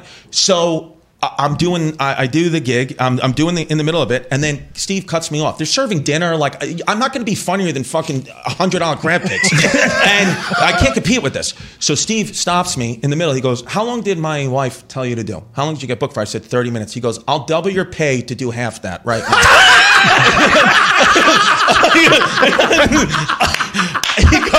He goes, I'm going to double it right now. He goes, but the half, he stops the show. He goes, the half, he goes, but you got to make me laugh. He goes, you got to make me laugh at least a couple of times the next 10 minutes. And he just goes, go. And then I just stick it, and now I'm doing my Letterman set. Then I just go in, and I'm doing David Letterman's set. I'm doing just A material. And I got him to laugh a few times, and dude, right then and there, just gave me a check for double that, gave it to me. I was like, okay. And then I got paid from whatever the corporation was supposed to pay me. So I'm honest. I was like, hey, and Steve's people, like he said, just keep it. Dude, he doesn't remember paying you. Yeah. Just like, just do it. And then his son, shout out Josh Cohen, was at the event and messages me. He goes, dude, like I had so much fun because I didn't realize I had signed an NDA saying I would never speak about the Steve Cohen gig. I didn't know that I even signed it. You just sign shit. I'm like, yeah, whatever. The very next day on the podcast, I immediately start talking about the Steve Cohen thing. Naming names, crab cakes, Tommy Mottola. I'm going bang, bang, bang, bang, bang.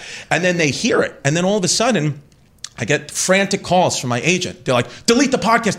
I'm like, I'm not deleting the podcast. What are you talking about? They're like, you signed an NDA. Steve Cohen's lawyers are on the phone. They're going to sue your balls off. You're mentioning all this stuff. I'm like, I didn't know. I thought like, I'm doing a podcast. I talk about my life. And then I'm like, shit, sweating. I'm like, should I delete it? I'm like, fuck that. I'm not deleting it. I'm not going to lose this HelloFresh money. So I said, I'm not deleting it. And then I go to my Instagram and I have DMs from Steve Cohen's wife, Steve Cohen's daughter, and Steve Cohen's son, all with, dude, we just heard the podcast, hilarious, we're listening to it, we're dying, my dad's dying, we love it, come out to a Mets game. So I screenshot that and sent it to my agent. I'm like, what are you talking about? These people love it. They backed off immediately. The lawyers just were like, they heard violation of contract. Steve had no idea. And then I go to... let's go Mets. Let's go Mets. Yeah. How about this? Then I got this on my Instagram. They invite me to the Mets game. They are cool. They invite me to the Mets game like 2 weeks later. It's a rain delay. So Steve Cohen goes, get up and start doing comedy. They put me on the Jumbotron. I was wearing a flowered shirt. Nothing worse than bombing in a Tommy Bahama shirt to 10,000 angry Mets fans. They're like, dude, I want to see DeGrom, not this fucking idiot. And just bombing hard. But Steve dying laughing. And then we've maintained like a relationship. Like, dude, his son is like a legitimate friend of mine. Like, let's go Mets. Let's go Mets, baby. Come on, Mets. Dude, I went to high school with Mike Baxter, the guy that saved Johan Santana's no-hitter. Let's go Mets. I went to high school with Mike Baxter, and the Cannibal Cop is another guy I went to high school. I don't know if it's Google story. There was this cop in New York that he was saying that he was using his NYPD database to like track and want to eat women, but it was all just a big joke. And so he's fucking. That was my bits. homework. That guy's doing bits. A lot of bits. Chrissy Cannibal, baby. All right, let's get to I want to eat you, AJ. Oh, jeez. We'll be back in 4 minutes. All right, with more Chrissy chaos. I mean, absolutely electrifying. Yeah, lightning rod. Yeah. Thank you, Bubs. You are. You always like this? You do a lot of drugs? No drugs? 0 drugs in my life. Alcohol? Not in the last 18 days. Okay. I've been sober the last 18 days. A lot of iced coffee. I've been fucking lighting up cold brews like you can't imagine, dude. I'm wearing dude, I'm gonna shit myself. What is that? Iced tea? What is that? That's what my piss looks like. No, wow, jeez, it's green tea. Oh, little green tea. Get this guy a water. Healthy. And also, you need to stay hydrated, man. If this is what your fucking piss looks like, you hear me? Mix in a couple of these, Chrissy. Whoa, Chrissy dehydrated, dude. I know, dude. Shouldn't be pissing orange. Just real quick, do you and AJ know each other? You and AJ? I've never met AJ. I mean, fan, you've lost my father some money and won my father some money. He's a gambling addict.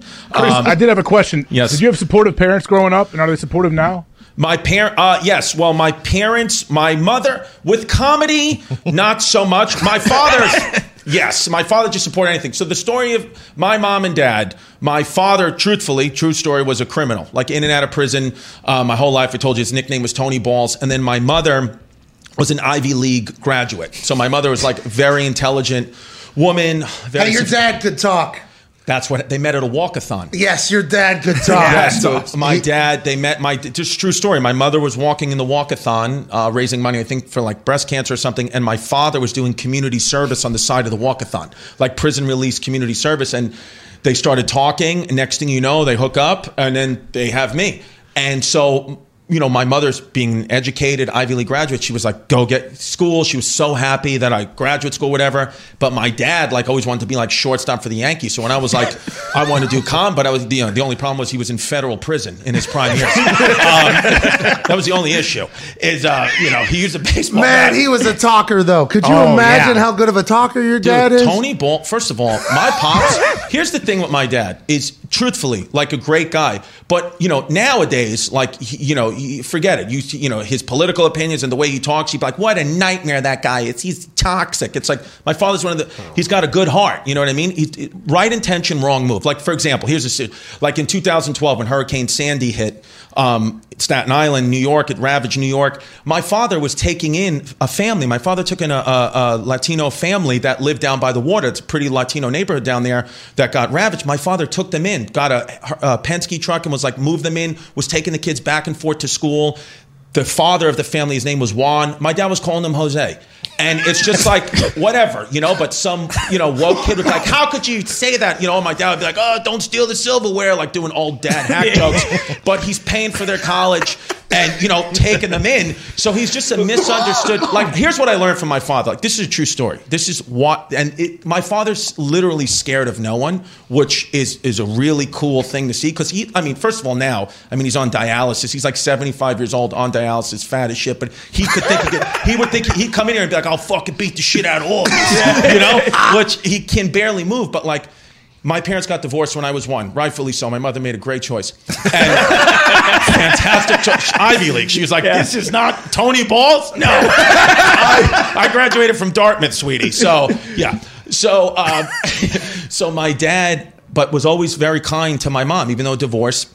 And my mother, when I was 15, started dating this guy. And they, she really loved him or whatever. And then he dumped her and started dating a woman who lived directly across the street from my house. Like directly. No. Like this son of a like bitch. That house. Yeah, piece of shit, right? So my mother, being all upset, would like sit at the window and like cry, like wait, she'd be like heartbreaking. Is the guy gonna go in there, or whatever? So my father would come and pick me up every Saturday, whether a basketball game or a baseball game. He'd come pick me up. He'd come, and great dad. Oh, never missed a weekend seeing me. And I'm playing video games in my room, just like an idiot. And my mother's crying, and my dad walks in. He goes, "What's up, Lynn?" And then she goes, "No, nothing, Tony. Whatever, nothing." And he goes, "Okay." And then he comes to my room and goes, "What's going on with your mother? Why is she crying?" I was like, "That guy, fucking John, dumped her and is dating the woman across the street." He was like, "You going to do something about that?"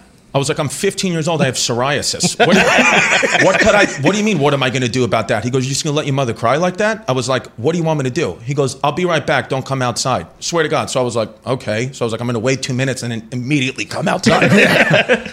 I go outside. All of a sudden, I'm like waiting, and then a minute later, I hear my mother screaming. She opened up the window. She goes, Tony, stop. You're going to kill him." My dad was beating the shit out of the guy out. He had rang the bell. 100% true story. Had rang the bell. This guy had come outside, and he just starts beating his ass. And I run down the stairs, and I'm standing at the top of the stairs, and my father's walking back with like blood on his hands and chest. Like I felt like Karen from Goodfellas, when she's like, "Hide the gun." Yeah. I was like, "Ah." And then he goes up, he goes, "That was your job." I was like, "What are you talking about? I'm 50 years old, I'm scared of ghosts. Like, I'm going to beat up a grown man." And then we were driving to my game, sitting in traffic 3 hours later, and then it was always the same thing, right intention, wrong move. Because he was like, Chris, that was wrong of me. I shouldn't have done that, right? I was like, "Yeah, I know, Mom knows, the police know." I was like, "We all know you shouldn't have done that." And he goes, "Yeah, well, I'm just saying, like, instead of playing video games, go comfort your mother. That's what men do." And I was like, "Okay." And then when Tony Balls. Yeah, Balls. Legend. Dude, and he's taught me so fucking much because now my situation, I have 2 girls, I have two daughters, and me and her mom, we were split up. Then we got back together, had our second kid, Puerto Ricans, baby, love it. And I got 2 Puerto Rican kids. But when we broke up, my father, he was like adamant. He was like, "Listen, I don't care what happened between you two. The children are your responsibility always," which of course I knew. He goes, "But more so, that's the mother of your kids forever. So you always respect her, never talk bad about her, and I don't care what she says to you. I don't care if she calls you names. I don't care if she sues you. I don't give a fuck. You stand there and you be the example." And I was like, "Okay." And he showed me that. He was like always just a great example of like what a co-parent is. But he's got a criminal record, and Quick follow-up. Yeah. Would you beat up the neighbor across the street here in a little bit? Because, if something was to happen. Are you back? You're back with the... Let's just say I de-escalate is what I do. Give me a kiss. Start jerking them off. We got to calm down. We're back. So what happened was, we had our child. It's a crazy story, right? So we met at this bar. Congrats, by the way. Thank you. Yeah. 2 kids. You have kids? No, not yet. Kids, yeah. So we got 2 kids. We got 2 beautiful kids, 2 beautiful girls. My sperm's gay, and I'm only going to make girls. That's what it is. I'm only going to make girls. And 2. He's only had 2 kids. 2 babies. There's people that have like 8, and then like you never know. It's going to be girl. I'm telling you. I just know. And so. That's a good thing, though. Yeah, dude. Are you kidding me? I love princesses. Pussy power. So, take a stand. I like every time I say something like offensive, AJ just looks away. He's like, "No." Just if it gets screenshot and AJ was like, the whole time. I assume you're. He's just Chris, a side profile. Does your dad get offended by some of these comics that may work blue these days? No. Do you think my dad doesn't get offended by anything? Are you kidding me? Tony Balls, dude. My dad's the only one clapping it up. He's like, that's my fucking kid. Dude, let me tell you. More of that. Let me tell you who my father is, okay? When I graduated from, get my doctorate degree in physical therapy, prim and proper ceremony. These people getting doctorates, nice, prestigious school, NYIT in Long Island. Woo! Yeah. So it's nice thing. Right? Chuck Schumer, Senator Chuck Schumer in New York is giving the speech. And then they had a priest come up and say some words. They had a Jewish rabbi come up and say some words. And then they had a Muslim, what do you call a Muslim priest? Like a Muslim, what is it? Oh, God. 5 white guys trying to figure this out. An imam. So an imam comes up and he's giving a speech in Arabic, right? And it's, dead silent, whatever. And, everyone's just listening as they did to the priest and the rabbi. And then all of a sudden from the back row, there must have been 1,000 people there. He says his prayer in Arabic, and then there's a pause when it's over, and my dad just yells, Hakuna Matata! And everybody turned around except me. I faced forward because I knew that was my fucking dad.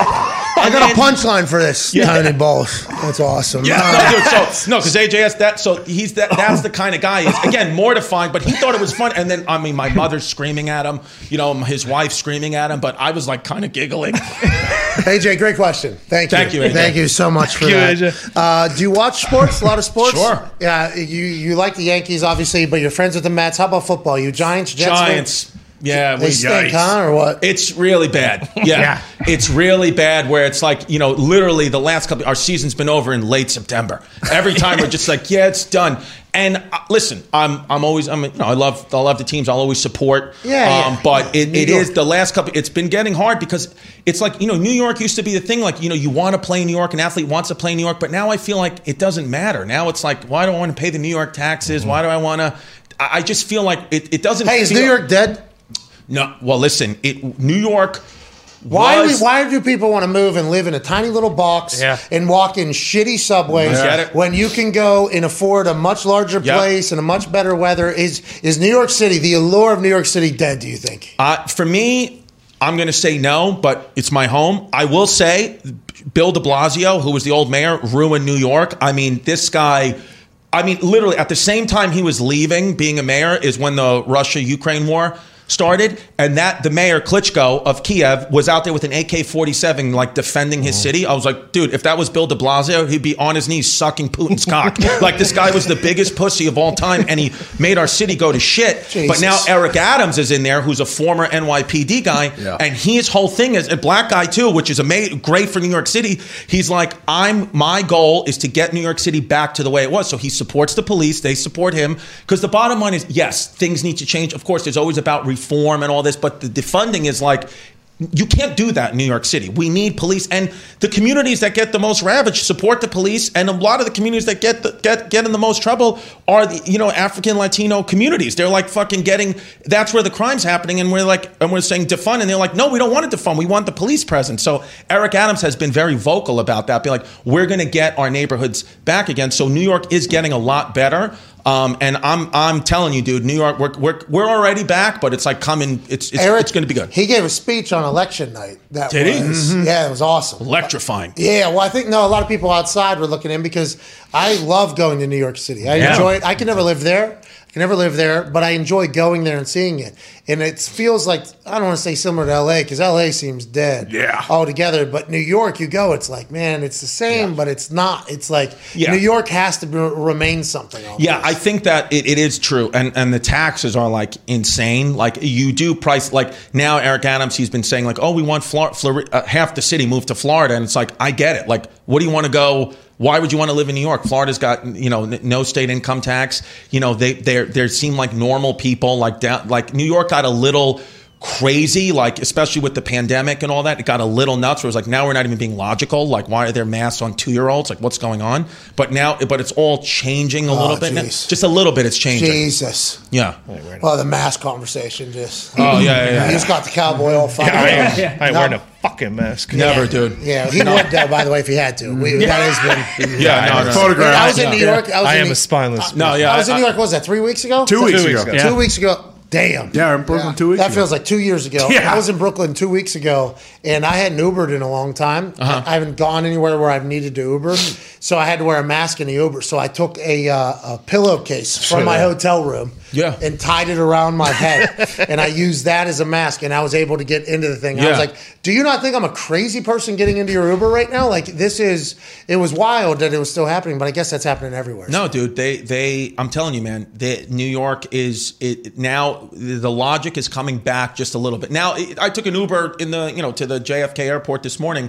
No mask. Like, the person wasn't letting me in. Like, I believe it. It was like almost very angry at me. I'm like, all right. So I turn around and walk back inside, go to my room, grab a pillowcase. He's like, yeah, now you're allowed in I'm like, I look like a fucking maniac.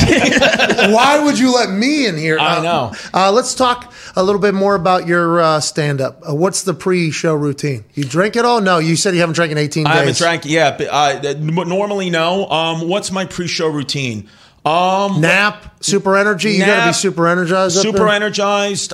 Jerk off into a bag of Fritos. Okay. Watch a little Sports little Center. Zesty shows. Zesty shows. Yeah, just you rub one out. You got to get the energy down a little bit. I usually like to walk to the venue, no matter how far it is. I like to just walk, and then I'll take an Uber back or walk back if it's a nice area. Go listen to the set from the night before a little bit, and I personally I like to just go up there. I only know how I'm going to start and end. And everybody's different. Some of my peers, they know everything that's going to happen. They know what they're going to say at minute 32. Not me. My brain, I'm like, I need to be on my toes. So I'm like, here we're going to start. Here's how we're going to end. And then in the middle, I figure it out, man. It's like a dry cleaner thing. I'm just picking jokes off. Hey, that's awesome. Go ahead, Ty. Are there younger comedians that are really coming up right now? Because I know we asked that, and you're, I guess, considered an up and comer, if you will, but you're not 25. Are there young? Yeah. Is that still desirable for young people to try to actually break into comedy?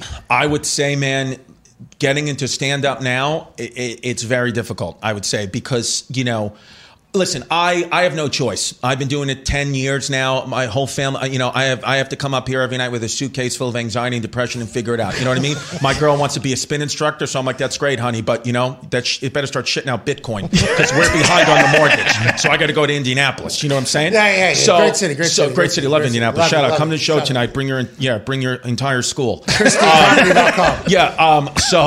So I think now, because what's happened now with comedy is, it's very fractionalized. It's all broken up into these different fractions. Where it used to be, you get on a TV show, you get a sitcom, get in a movie. That's the route. That is not the route anymore. Now it's sitcoms are fine, but it's nobody's going to see it. You're not going to make any money. That's just what it is. It's podcasting. It's the internet. It's getting on YouTube, TikTok, Instagram, all these things, and.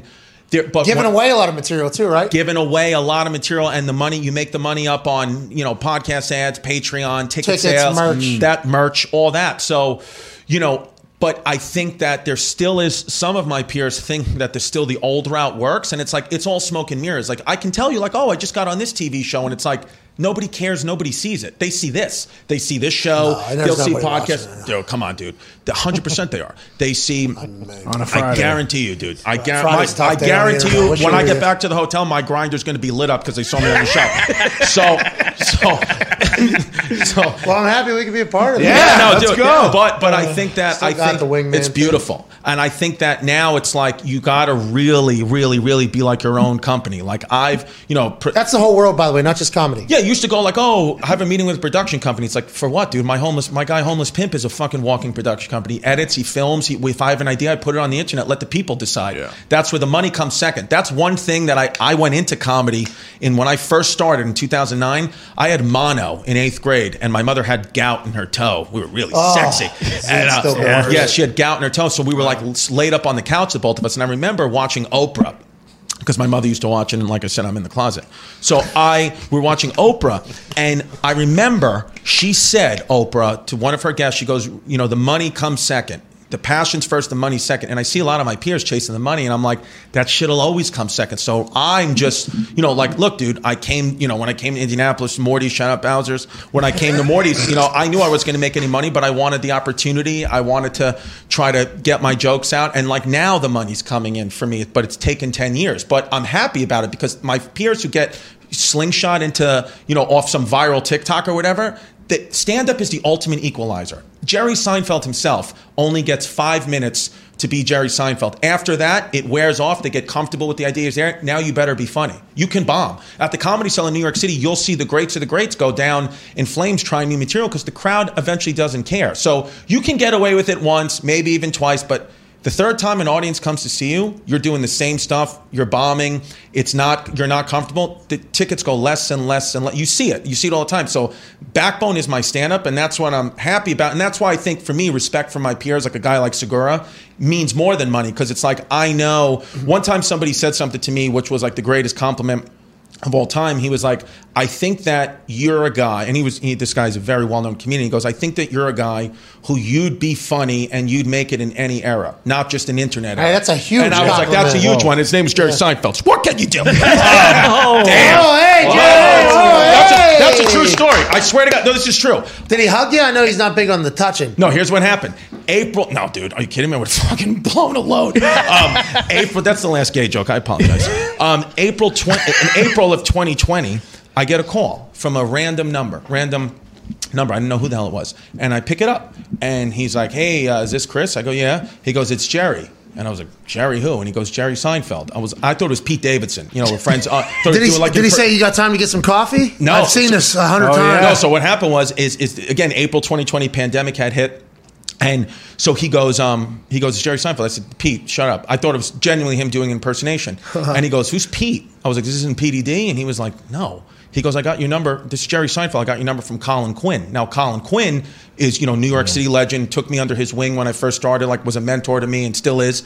And he gave Jerry my number because Jerry Seinfeld's, I think, kid had, something that I did went viral. It's called Chris Distefano's 9/11 story. I went on stage at the Comedy Cellar on 9/11 in 2019, drunk off my ass, and just did a set that what happened was everybody was going up and bombing on 9/11 at the Comedy Cellar because I felt like nobody's calling in the elephant out in the room. We're at the Comedy Cellar. 9/11, greatest tragedy in American history, happened 5 minutes from here. Nobody's addressing it. So I just went up there and I was just like, listen, I'm not eating hummus today. I'm not going to have hummus, not today. And it got it got like a big laugh. It broke the room open. And then I said, you know what? I'm going to tell you what happened to me on 9/11. And then I tell this story and it went viral.